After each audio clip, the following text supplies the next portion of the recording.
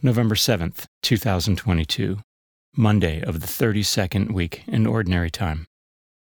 A reading from the letter of St. Paul to Titus. Paul, a slave of God and apostle of Jesus Christ, for the sake of the faith of God's chosen ones and the recognition of religious truth, in the hope of eternal life that God, who does not lie, promised before time began, who indeed at the proper time revealed his word in the proclamation with which I was entrusted by the command of God our Savior, to Titus, my true child in our common faith. Grace and peace from God the Father and Christ Jesus our Savior. For this reason I left you in Crete, so that you might set right what remains to be done, and appoint presbyters in every town, as I directed you, on condition that a man be blameless, married only once, with believing children who are not accused of licentiousness or rebellious.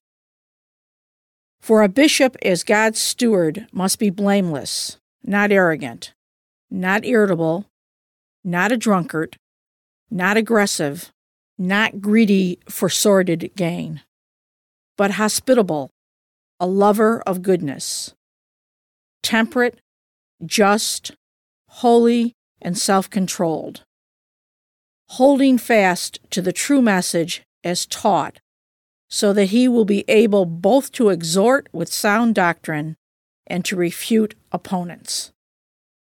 The word of the Lord.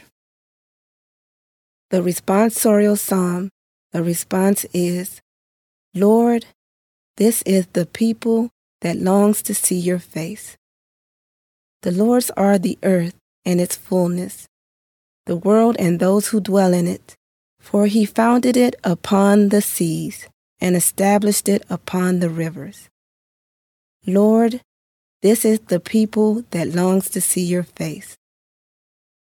Who can ascend the mountain of the Lord, or who may stand in his holy place? He whose hands are sinless, whose heart is clean, who desires not what is vain.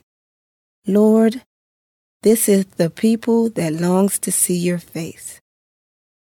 He shall receive a blessing from the Lord, a reward from God his Savior.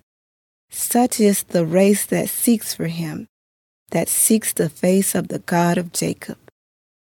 Lord, this is the people that longs to see your face. A reading from the Holy Gospel according to Luke. Jesus said to his disciples, "Things that cause sin will inevitably occur, but woe to the one through whom they occur.